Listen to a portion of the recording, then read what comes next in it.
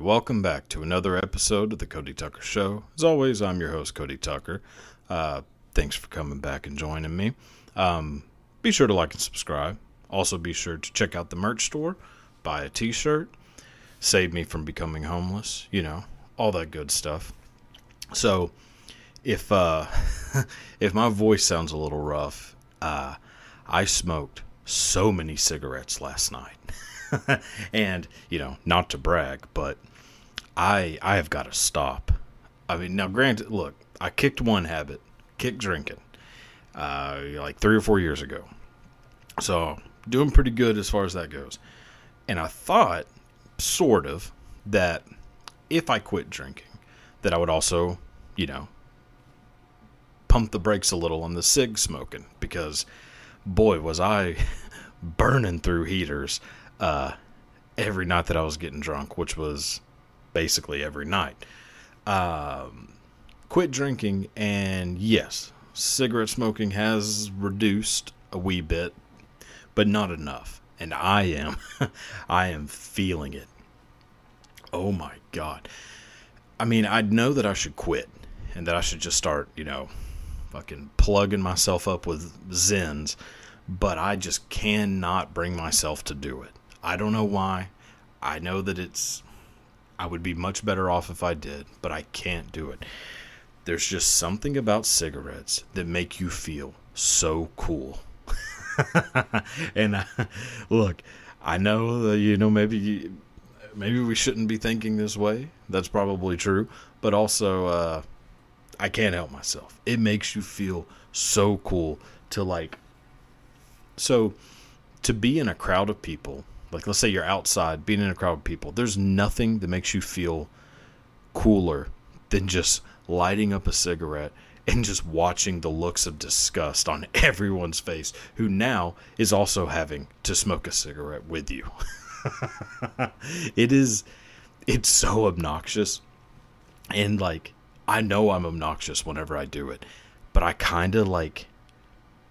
kind of like, I wish someone would say something.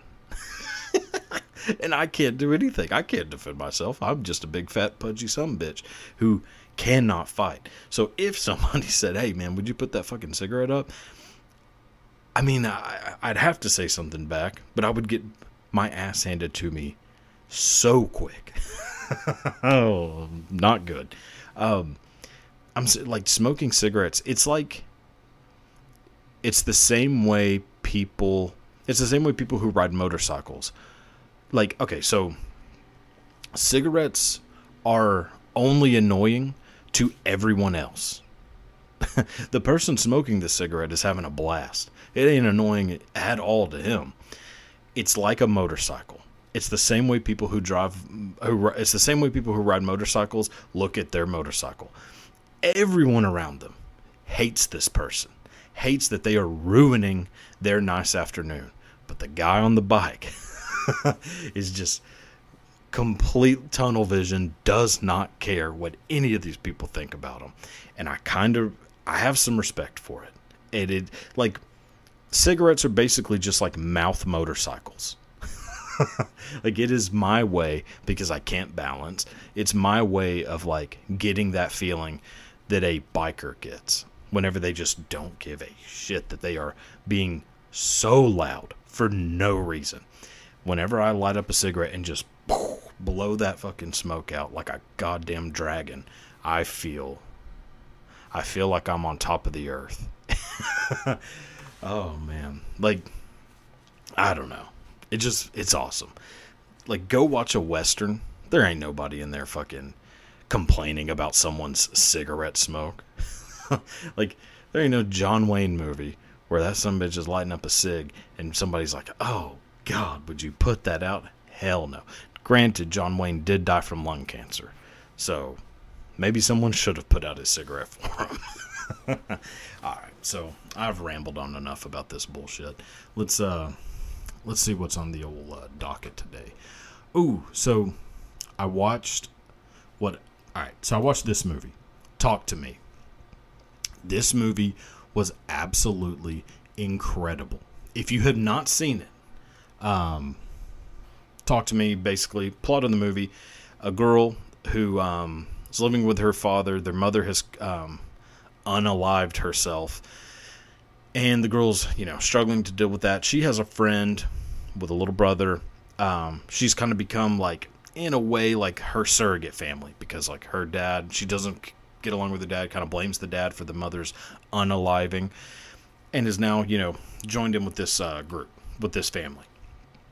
And this little, game, if you will, sort of pops up where you grab that hand. That is that right? Yeah, you grab that hand. Now, let me just take this off. This is fucking getting in my... Yeah, all right. So, the object of it is that there's basically a hand that is covered in plaster that allegedly belonged to a mystic of some sorts. And you grab the hand and say, talk to me. And as soon as you do, a ghost shows up. And if you say, let me in, you become possessed. And it becomes basically a party trick where instead of doing drugs, you just get possessed by a goddamn demon. So it's like it's like the paranormal version of salvia. So like when salvia became a big thing, I remember being with some friends who were smoking salvia. And I was 100% going to do it. Luckily, I was not the first person to light up the old salvia. The person who went first, me seeing what happened to them for like, I don't know, 15, not even 15 minutes. How, I don't even remember. It was not a long time. It was like a very quick little just burst of them becoming a drooling, mongoloid. For, a couple minutes. And then I was like, yeah, I'm not doing this. I've already, done enough damage to myself with the insane amount of whippets that I used to do. It's actually a miracle that I can even, like, put together a sentence. But here I am. And, this talk to me, it's like that version of that. Like everybody, who does it gets possessed for a little bit and it's like this amazing experience. White people shit. Now, granted, the main person in this movie is a person of color, which is, good. But yeah, there isn't a force on this planet that could get me to do this. Now, granted, I don't believe in ghosts. I don't believe in really anything supernatural. It's fascinating, for sure, and I love horror movies. I've loved horror movies my entire life. And I love, like, the whole idea of, possession and all this shit. And watch The Exorcist, well over 100 times. Actually, play a little game, if you will, since I don't drink. I'll live vicariously through the, 10 people watching this. If you got a little bit of alcohol on you right now, anytime in an episode that I mention a movie and say I've seen it at least 100 times, go ahead and take a sip. Because I have noticed, like... Unfortunately, I have to watch this shit and, like, edit it and whatever. So I have to hear my own voice, which is... I'll never get used to hearing this fucking horrible voice that I have. So I apologize to everyone who is, for some reason, listening to this. But thank you. I will say that I have noticed that I say... Basically, every time I bring up a movie, I say that I've seen it over 100 times, or at least 100 times. Which may seem like I'm just lying and saying that about every movie. So far, from what I've noticed, I have actually been telling the truth on this. Every movie that I've mentioned is a movie that I've seen at least 100 times. Not to, jump the gun here, but I'm going to do the old my Mount Rushmore segment. All 4 of the movies, actually 3 out of the 4 movies in that My Mount Rushmore segment are also on the 100 movie times list club. So anyways, sorry, but it's just the way I am. So anyways, this talk to me, I mean, it is incredible. Now, granted, it is nowhere near as scary as I thought it was going to be. From the trailer, oh man, I thought this was going to be the scariest movie that I had ever seen, and it isn't. Now, I'm not like, necessarily bitching about that. It's just not, it's not that scary, but it is an incredible movie. And I mean, I don't know that I really even get scared from movies anymore. I think the last movie that just like legitimately terrified me was probably Sinister. That movie came out like 10 years ago. So since I was, 18, I've never had a movie that just like really like fucked with me. It made me like, have nightmares, which I don't even know if I didn't have nightmares from that. I just was like real afraid to take a shower. For some reason, every time I closed my eyes in the shower, I thought I was going to be fucking butchered by a bagul. Now, but this movie talked to me. So get that. I mean, I'm not going to spoil any of this, but just kind of get it into your head before you watch it, that it isn't just filled with a bunch of fucking jump scares. Like it is a creepy movie without a doubt, but it's just a really good movie. And yeah, like I love horror movies. Love them more than anything. Hence the, where am I? Dracula, Bride of Frankenstein, all that. Shining is, god damn, I don't know, like left and right. So there's, old Jack Torrance, Wendy, Darling. So yeah, love horror movies. So I feel like if I recommend a horror movie, now a lot of my recommendations, I would just go ahead and tell you, ignore them. Because a lot of things I'll recommend, I don't really know what the fuck I'm talking about. But if I recommend a horror movie, just watch it. Like, I stand behind my recommendations for horror movies. And yeah, this movie is very good. Very well directed. Yeah. Well written. All that. So, yeah, definitely check it out. Let's just go ahead and move on from that, though. So, kind of go through some news stories, see what's going on in the world. Okay, so an epidemic of syphilis has been raging through Texas, causing newborn cases to climb and treatment shortage. Sorry. God, could you imagine if I was single-handedly responsible for spreading syphilis throughout the Lone Star State? I mean, I guess by, the laws of statistics, maybe so. I do not have syphilis. I definitely have holes in my brain. What they're caused from, who knows? Go backwards a little bit, probably the whippet usage.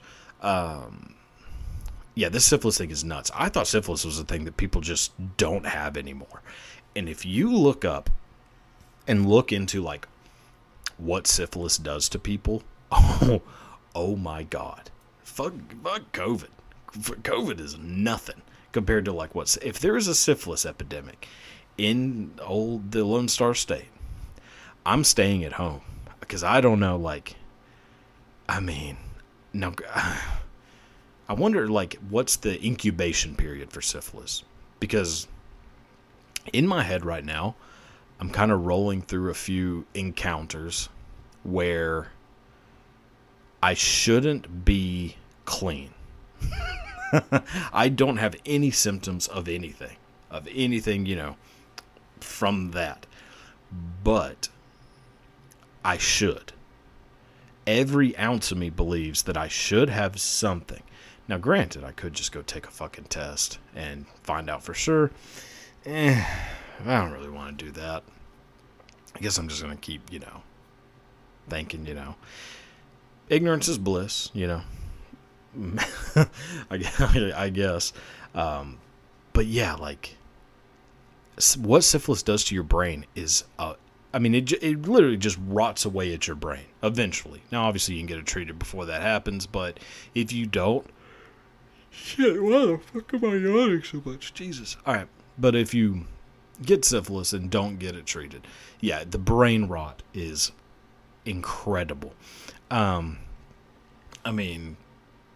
Capone had syphilis, which one of the funniest stories in history, which I know this isn't the history segment yet, but whatever, is that Al Capone had contracted syphilis most likely while he was in prison, which he went to prison for tax evasion.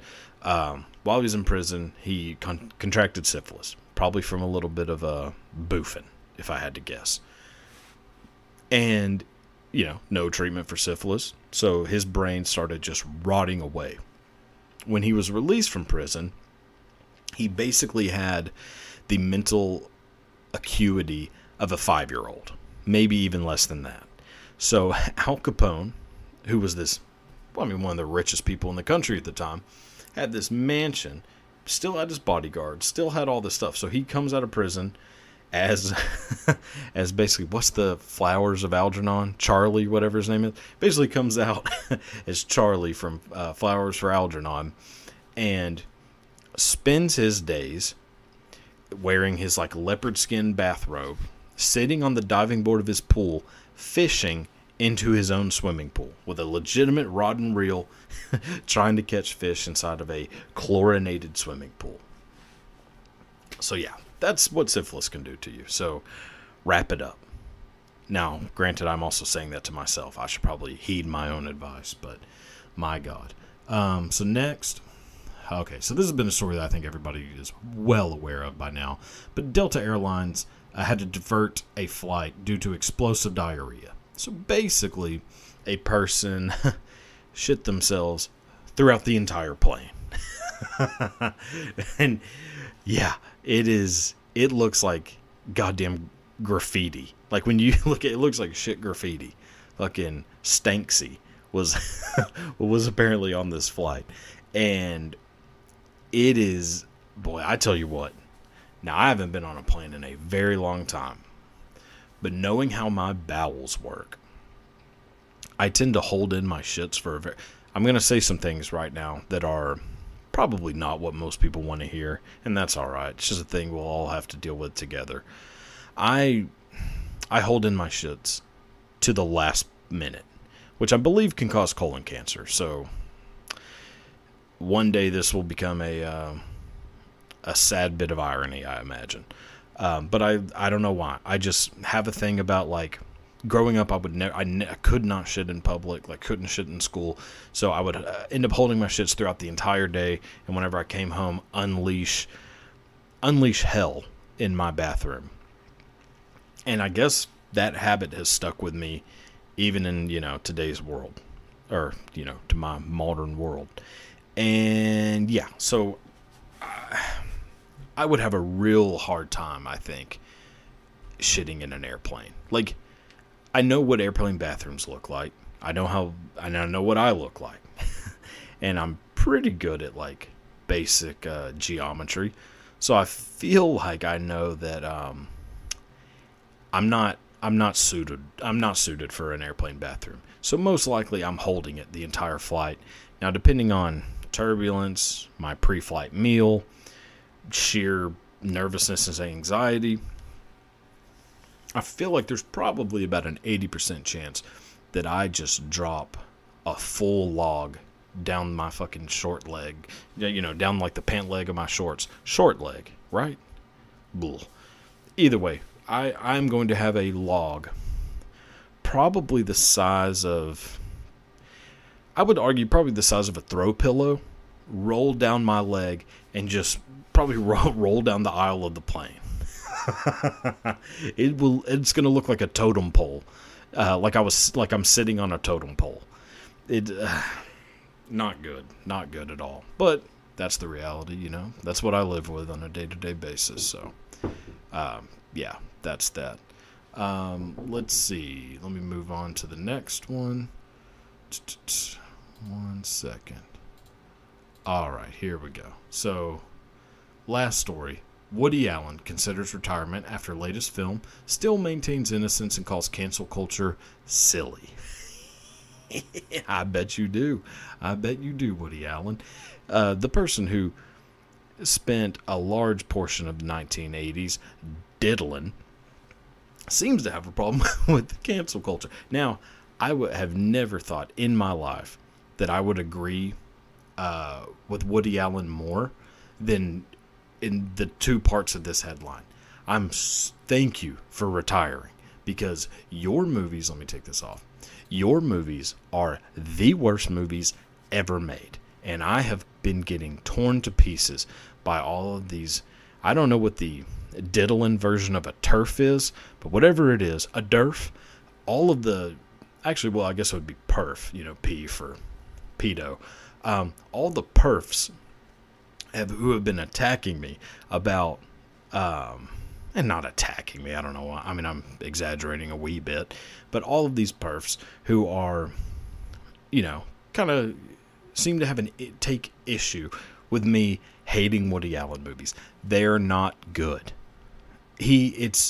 All it is neurotic. It's just neurotic New York version of Michael Bay movies. That's all it is. It's the same movie over and over with mind you, the top of the top of the Hollywood A-list, who seem to have zero problems making movies with Woody Allen, yet are very much behind the Me Too movement and, social justice, but have zero problems working with Woody Allen and Roman Polanski. So, yeah, that's a little bit of a interesting bit of hypocrisy. But Woody Allen's movies are just not good. They're boring. The plots are stupid. The writing is just, it's not how people talk. They're just bad. And the worst thing is that he makes one every year. And every year gets nominated for an Oscar. And people are like, oh, well, of course, Woody Allen's movie.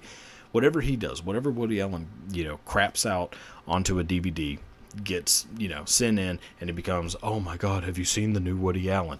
No one sees these movies. And yes, somehow they get all this attention. I don't know. Woody Allen, I think, he must have a lot of dirt on people. Because it's the only way that people are, dealing with being in these movies. I don't know. Fuck Woody Allen. His movies suck. Go watch Talk to Me. It's a good movie. All right. So now we'll move on to my Mount Rushmore. This week's Mount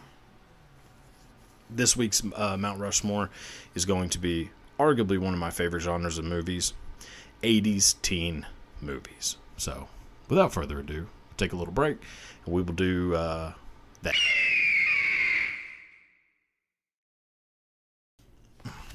All right. Here we go. So now we're going to do the old My Mount Rushmore. Like I said, this week it's going to be 80s teen films. Some comedy, some not. Regardless, 80s teen films. Bit of a warning. There's 4 movies, obviously. 4 prezes on the old Mount Rushmore. 2 of these, I think, are going to be pretty obvious choices. Like, if you're... Be thinking in your head of, like, what 80s teen films you would put on the Mount Rushmore of 80s teen films. I think we're all going to probably agree on 2 of these. And then I have 2 more that are going to be, I think, a wee bit, kind of like curveballs here. So I'm going to go ahead and start off with one of the curveballs. So this is the movie Red Dawn. Now, I just watched this movie yesterday. I mean, granted, I've seen it a lot. Not 100 times, but I have seen it a lot. I love everything about this movie. So we need this movie to exist more. We need way more movies involving Russia attacking the U.S. because every one of them were amazing. Red Dawn, Rocky IV, Hunt for Red October, kind of. That's about all I can really think of. Anyways, they're 3 for 3, all very good movies. Now let me just take this down. So actually, and also, if you're blinded by the handsomeness of that man at the bottom, you're in company. We share that sentiment. Patrick Swayze is the coolest human being of all time. Without even trying to be cool. Patrick Swayze is just so awesome. Man, I wish he was still alive. God. Anyways, and that's also a very young Charlie Sheen at top. If you've never seen Red Dawn. If you've seen Red Dawn, then you already know all of this. So again, Red Dawn is the story of a couple of teenagers in Colorado. The Russian/Nicaraguan military, commies, just drop into this small town in the middle of Colorado and just start blasting people. And somehow, this group of teenagers survives that initial attack, which, I know movies are movies. They're not supposed to be real. There is not a chance that they don't all get killed in the first 5 minutes of this movie.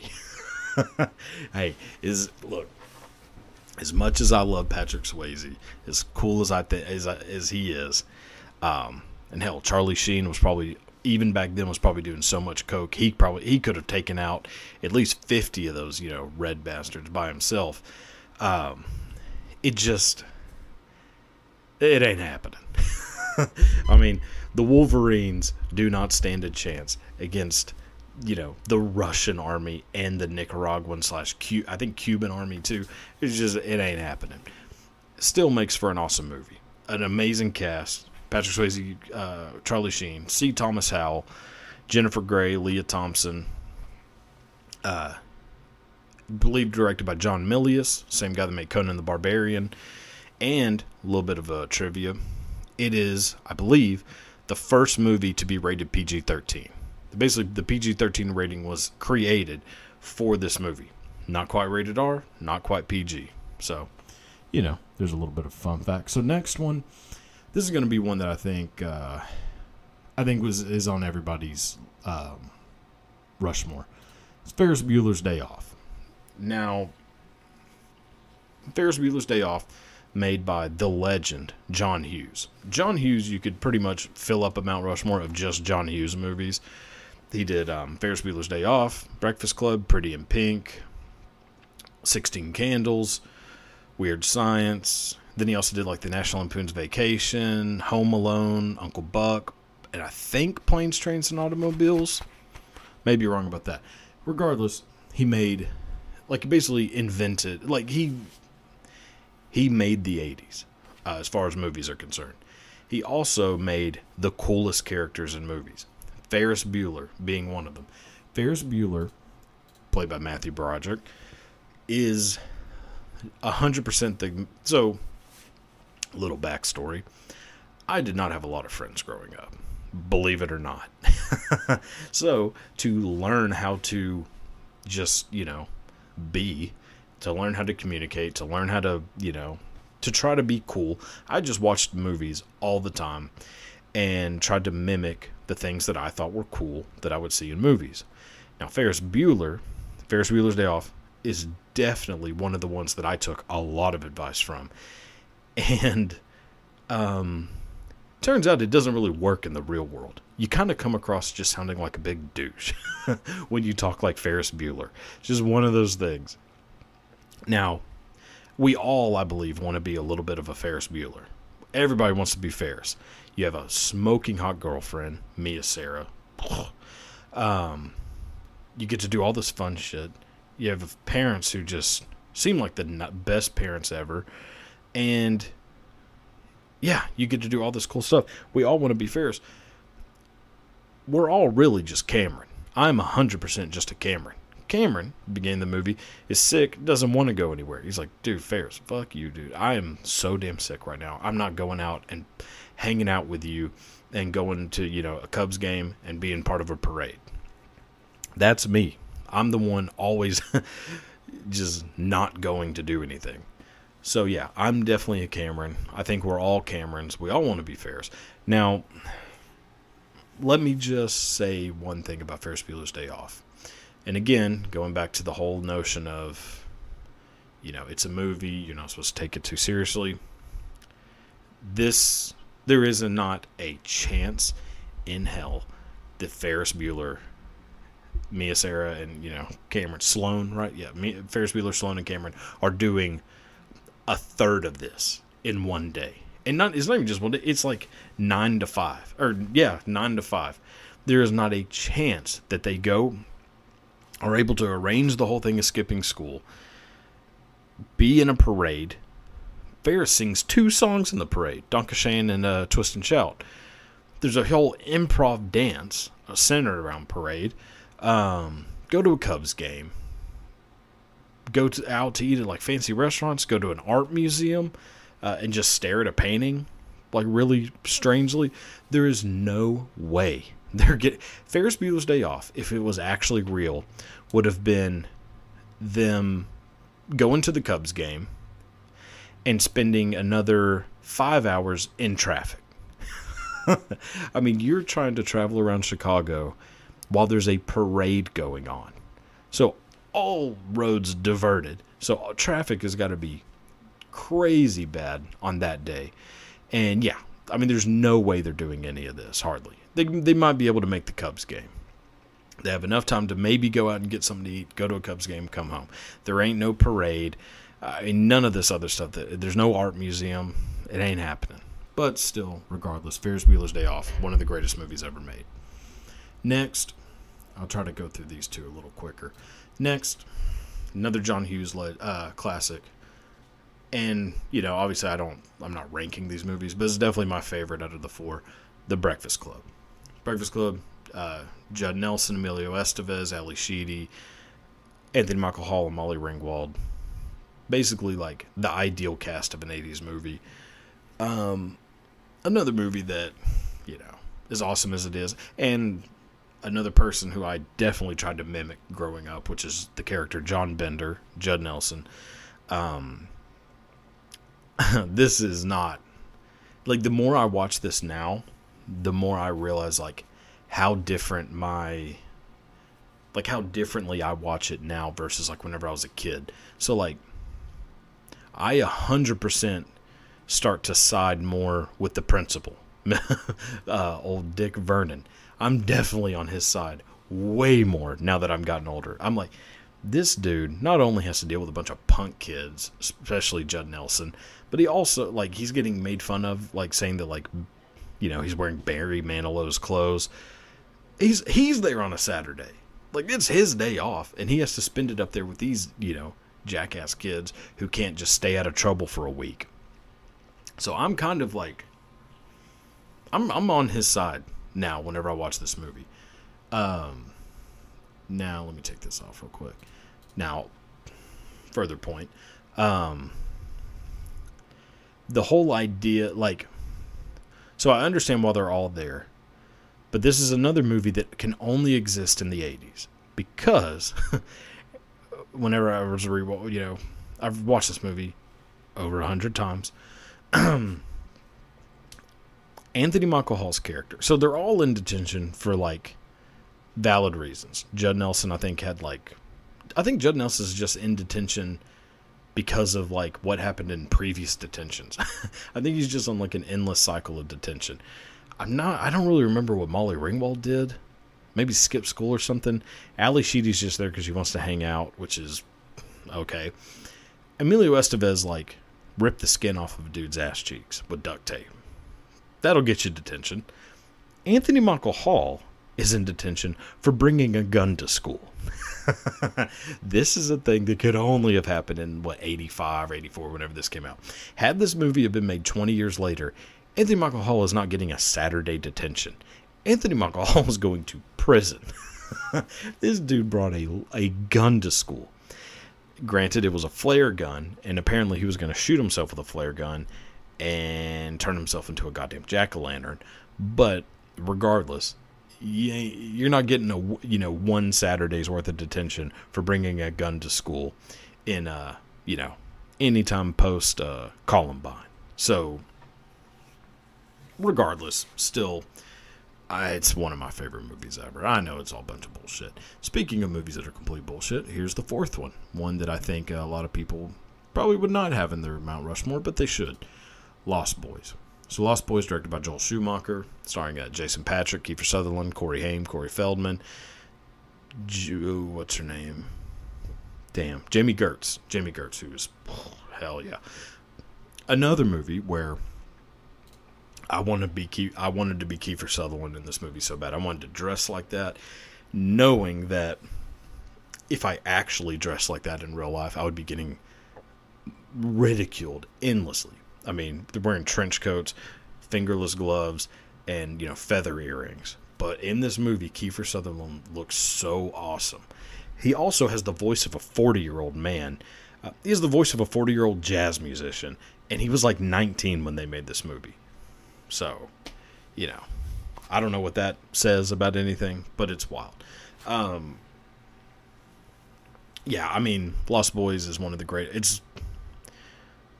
if I do like a Rushmore for vampire movies, it's 100% in there. It's in the Rushmore for 80s teen movies. Just an all-around awesome movie. Anything involving vampires, I'm into.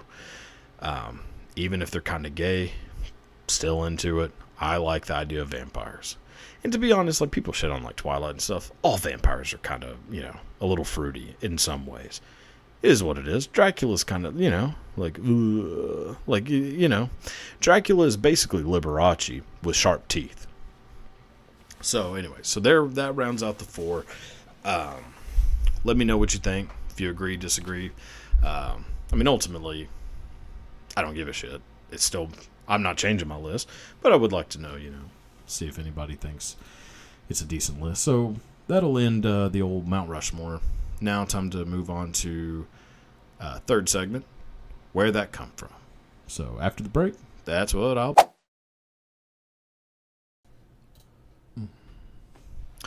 Alright, so this week's segment of where that come from, going back about 300 years? 200 years. 300 years.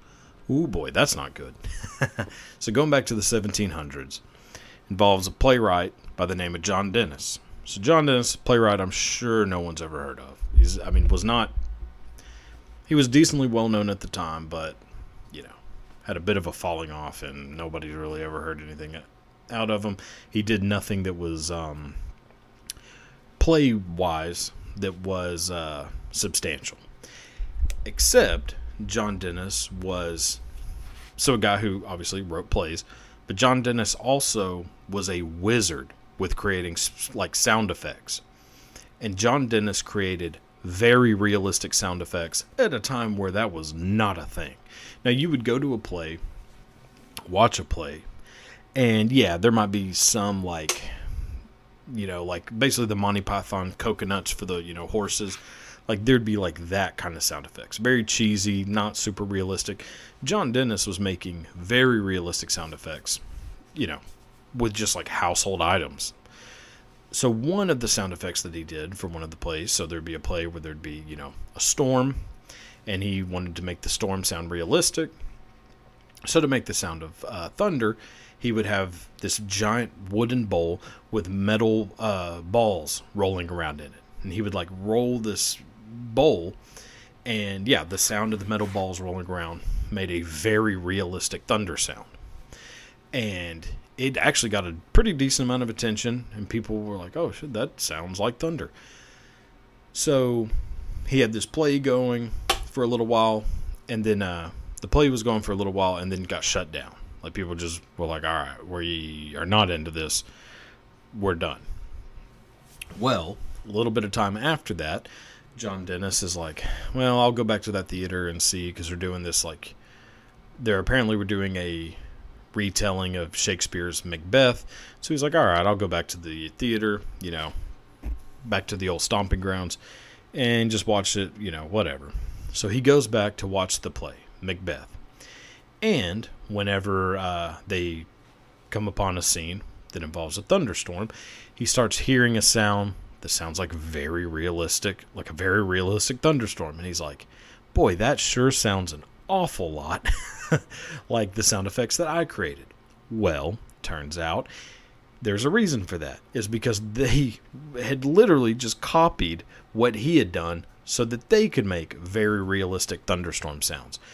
So John Dennis leaves very pissed off and saying, quote, damn them, they will not let my play run, but they will steal my thunder. So that's where the phrase steal my thunder comes from. It comes from a pretty obscure playwright who just happened to be very good at rolling balls around in a bowl. So, yeah, so that'll do that one. Let's take another little break and do a little half-ass history, and then we'll wrap up the old show. So, 1 second. All right, so here we go. Gonna go ahead and do a little bit of the old half-ass history. So the first one, I'm talk about a guy who, the actual guy, you may not be super familiar with, but he has a very, in today's world, a negative legacy to his name. But if you examine the guy behind the legacy, behind the name, may not be entirely accurate. So the fellow that we're talking about is a guy named Alan Pinkerton. Now, the last name Pinkerton is if you know a little bit about history, would know not a name that usually is looked at favorably. But regardless, Alan Pinkerton was a guy born in 1819 in Scotland. He moves to the U.S. in 1842. When he moves to the U.S., he, being Scottish, has quite a bit more sympathy towards like slavery, and like Alan Pinkerton is, partly because he's Scottish, Alan Pinkerton is an abolitionist. Alan Pinkerton is very much opposed to slavery, very much supportive of like the abolitionist movement, and his home was even a pit stop on the Underground Railroad. So, yeah, the guy was for the culture, as they say. So, Alan Pinkerton works real hard with the abolitionist movement. He even helps to fund the raid on Harper's Ferry by John Brown. John Brown, also a very revolutionary abolitionist who, along with a few other people, raided Harper's Ferry, were captured, and executed. When John Brown was executed for the raid on Harper's Ferry, he was wearing a suit. That suit was allegedly purchased for him by Alan Pinkerton. Alan Pinkerton, John Brown, very close associates. Again, Alan Pinkerton, through his work with the abolitionist movement, helped fund arguably one of the biggest single events in the anti-slavery movement. Alan Pinkerton also, living in kind of the Midwest, became he started working alongside a pretty unknown attorney in the state of Illinois to kind of work with the abolitionist movement in a legal way. That young unknown attorney was a fellow by the name of Abraham Lincoln. Now, Abraham Lincoln and Alan Pinkerton end up having a business relationship later. But after his work with the abolitionist movement, Alan Pinkerton, kind of working with these people who were, renegades, people kind of not working necessarily, working against the law, but doing these kind of missions to, enact justice. Alan Pinkerton got very attracted to the idea of like a detective agency, of being a detective. So Alan Pinkerton actually created a group called the Pinkerton National Defense Agency. This National Defense Agency worked as like a hired gun for people who, needed like bodyguards, people who were wronged and needed someone to investigate, basically like a PI, like a private investigator firm. One of the jobs that they got was to protect the President of the United States, who, at the time, was that same unknown lawyer, Abraham Lincoln. And they even stopped the first assassination attempt against Abraham Lincoln. Not as successful on the last attempt, because, we all know what happened to old leadhead Lincoln. But they're, still, they at least got one, so pretty good work for Alan Pinkerton and the boys. So Alan Pinkerton, has this defense agency. That defense agency, with its success for at least the first attempt with Abraham Lincoln, it basically is the precursor of the Secret Service. Like, it is what the Secret Service became. Now, Lincoln is obviously assassinated, and then after the Civil War, Alan Pinkerton and his boys are hired to start catching train robbers. So train robberies had become a very lucrative form of crime throughout the country. Basically, like the precursor to like how bank robberies became a huge thing in the 20s and in the 30s, mostly 30s and 40s, like right after post Great Depression. How people like Dillinger, Bonnie and Clyde, those people were the big names in crime back then. Right before that, it was all the train robbers. So he was actually hired to catch who was arguably the most notorious of said train robbers, Jesse James. Jesse James and the James Gang, with his, with Frank James, Robert Ford, all these people who are part of the James gang, were basically raining terror throughout the country on trains. Just robbing everybody who's on the train, robbing the train itself. So he was hired to catch them because they were like, Jesus, Pinkerton's defense agency, they're pretty, good at their job. They'll be able to catch them. They don't. They fail miserably at trying to catch Jesse James. It just doesn't happen for him. Now, still, Alan Pinkerton, in general, at this time, has a very good reputation for himself. He fought, did all this work with the abolitionist movement. His goddamn house was on the Underground Railroad. Like, the Underground Railroad, part of it led to Alan Pinkerton's house. He was working with Abraham Lincoln when no one knew Abraham Lincoln was doing all this stuff, like all these good things. On July 1st, 1884, Alan Pinkerton passes away. How Alan Pinkerton died is a bit bizarre. So Alan Pinkerton, in 1884, Alan Pinkerton is walking down the sidewalk, walking along the pavement. Pavement's a little slippery. He slips and falls. When he does, he bites his tongue, like really hard. Now, because dental care wasn't so great in the late 1800s, that bite on his tongue turned into full-on gangrene, and he died on July 1st, 1884, from biting his own tongue.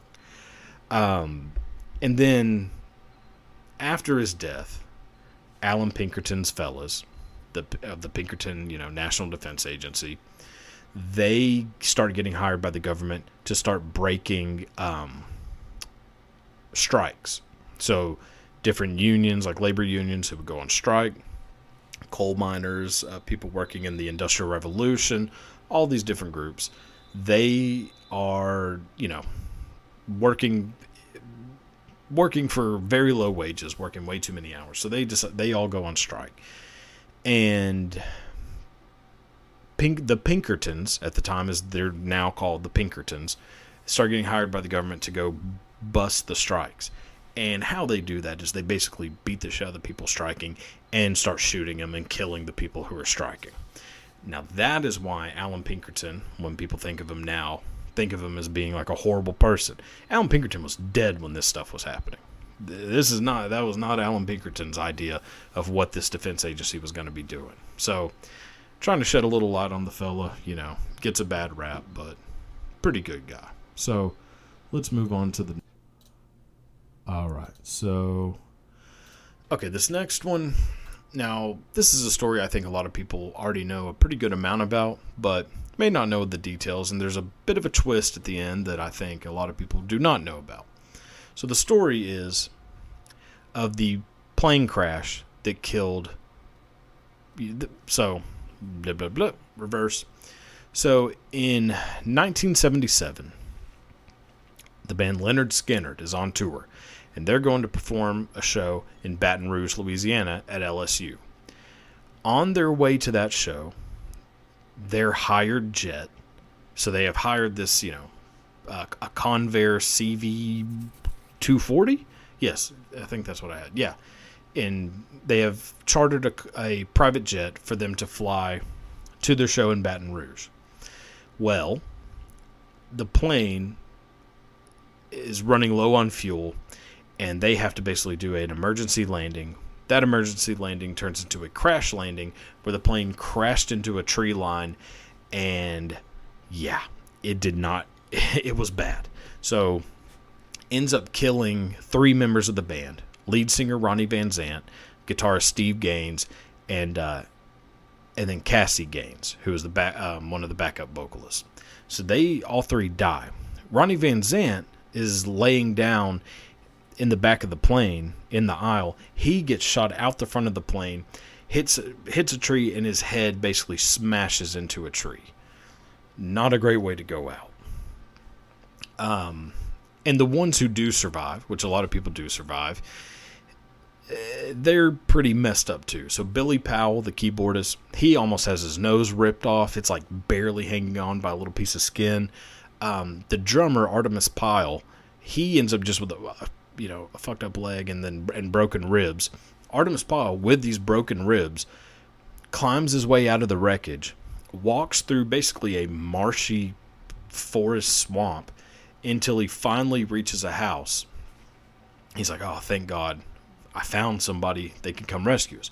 Well, the guy who owns the house is watching this dude with a long hair, big beard, covered in blood, stumbling out of the woods, and is a little freaked out. So he goes and grabs his gun and proceeds to fire a warning shot that goes right over Artemis Powell's head. Like enough to where said that he felt the bullet whiz by him.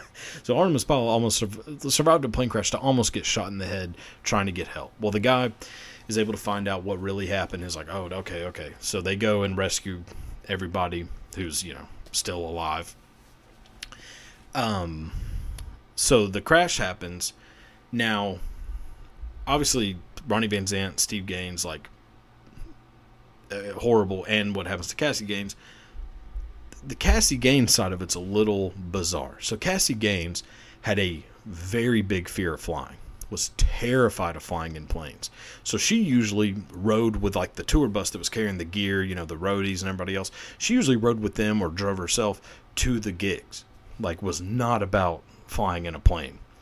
Well, this show was going to be just like all the rest. She was just going to drive to Baton Rouge. And apparently Ronnie Van Zant kept on and on trying to pressure her into getting on the plane and flying. And she agreed. Well, she ends up dying alongside Steve Gaines and Ronnie Van Zant. Now, the reason this plane crashed is because the two pilots, who also died in the crash, they were some of the most inept pilots ever. So this plane had no business being in the air, ever. This plane was in horrible condition. It had a fuel gauge that didn't work. The fuel gauge always said that there was fuel in the plane, even if there wasn't fuel in the plane. So they were supposed to be manually checking the tanks to make sure that it had fuel. Well, they didn't. That slipped their mind. So they end up taking off for a gig in a plane that has basically no fuel. So they were doomed from the beginning. So all this happens. Leonard Skinner ends up, it basically is the end of Leonard Skinner until the other reiterations. And it's, it's a huge story. So everybody kind of knows this story that the band Leonard Skinner died in a plane crash. Now, that happened in October of 1977. A couple months before that, there was a different band looking to charter planes. And the singer and guitarist of said band were, looking around to find a cheap plane to charter. So they go and pay a visit to the two pilots who died in this plane crash and were dead set on chartering that plane. They were like, yeah, this plane looks great. We don't know what we're doing. So, yeah, it's a plane. It works. You guys are pilots. We'll take it. Now, the manager of the band, not the band, but the band I'm talking about, the manager was like, I'll go. So the band's assistant is like, I'll check this out, and goes to take a look at the plane. Well, when the assistant of that band goes to check the plane, he is inspecting it and is like, oh, this plane is in horrible condition, and also sees the two pilots passing a bottle of Jack Daniels back and forth. So the two pilots are sitting there drinking Jack Daniels while the guys are checking on their plane. He's like, oh, this is bad. We are not taking this plane. And basically has to talk the singer and guitarist of that band into not taking it, being like, we're going to die in this plane. The singer and guitarist are Steven Tyler and Joe Perry, the band who was going to take that plane earlier that year, who probably would have died in a plane crash. That band was Aerosmith. So, yeah. A crazy bit of a coincidence that, worked out in Aerosmith's favor, but not so much in old Skinner's. So, yeah. So, there's that one. One more, and then we will wrap it up. So, Okay, so last one for the day. Last little bit of half-ass history. So, this one going to be a little bit of film history, a little bit of American crime history all wrapped into one. So, talking about the movie Terminator. Terminator, one of the greatest movies of the 80s. The sequel, Terminator 2, arguably the greatest movie sequel of all time. So a little fun fact about the movie Terminator. Arnold Schwarzenegger was not supposed to be the Terminator. Now, obviously, this has become like a legendary role for him. Probably what he's most famous for, I would say. At one point, Arnold Schwarzenegger was not going to be the Terminator. The actor who was going to be the Terminator was a fella by the name of O.J. Simpson. And according to James Cameron, was rejected for it because Cameron didn't believe he could believably play a mindless killing machine. Well, little did he know. Yeah. O.J. Simpson was at one point going to be the Terminator. And luckily it didn't work out. Arnold takes it and, it becomes this massive movie franchise. So that's in the 80s when the first Terminator's being done. Now, fast forward to the early 90s, Terminator 2 is being filmed. And this movie, arguably some of the most revolutionary special effects of all time. The T-1000 Terminator, played by Robert Patrick, is like, the melted metal CGI. It's an amazing, amazing effects done by the legend himself, James Cameron. Fun fact about Terminator 2, a little side fact about Terminator 2, like how O.J. Simpson was going to be the original Terminator and it didn't work, the original T-1000 was not going to be played by Robert Patrick. It was actually going to be played by musician Billy Idol. But Billy Idol had got injured and they weren't able to make it happen, so Billy Idol ended up not being the T-1000, which would have been interesting for sure. Now, the craziest story about the filming of Terminator 2 is that there's a scene in Terminator 2, probably one of the most famous scenes in the movie, where Arnold, the Terminator, goes into this biker bar. And when he's in the biker bar, has this encounter with the bikers, takes their clothes, their motorcycles, and that becomes like his wardrobe for the rest of the movie. They put out a cigar on him, does nothing. Like, that scene, the biker bar scene in Terminator 2 is legendary. Well, so they actually filmed this they filmed it in an actual bar, in like an actual biker bar, on location. Across the street from that biker bar, while they're inside filming this scene, in the middle of the night in Los Angeles, they're filming the scene in the biker bar. Across the street, there is a man who has been pulled over by the LAPD. And that man, according to the LAPD, is resisting arrest. So they proceed to beat the living shit out of this man. And little do they know, there is a camera pointed on them. Not James Cameron's camera, but a different camera. There is a home video camera filming the entire thing. That man is Rodney King. So, Terminator 2 being filmed on this side of the street.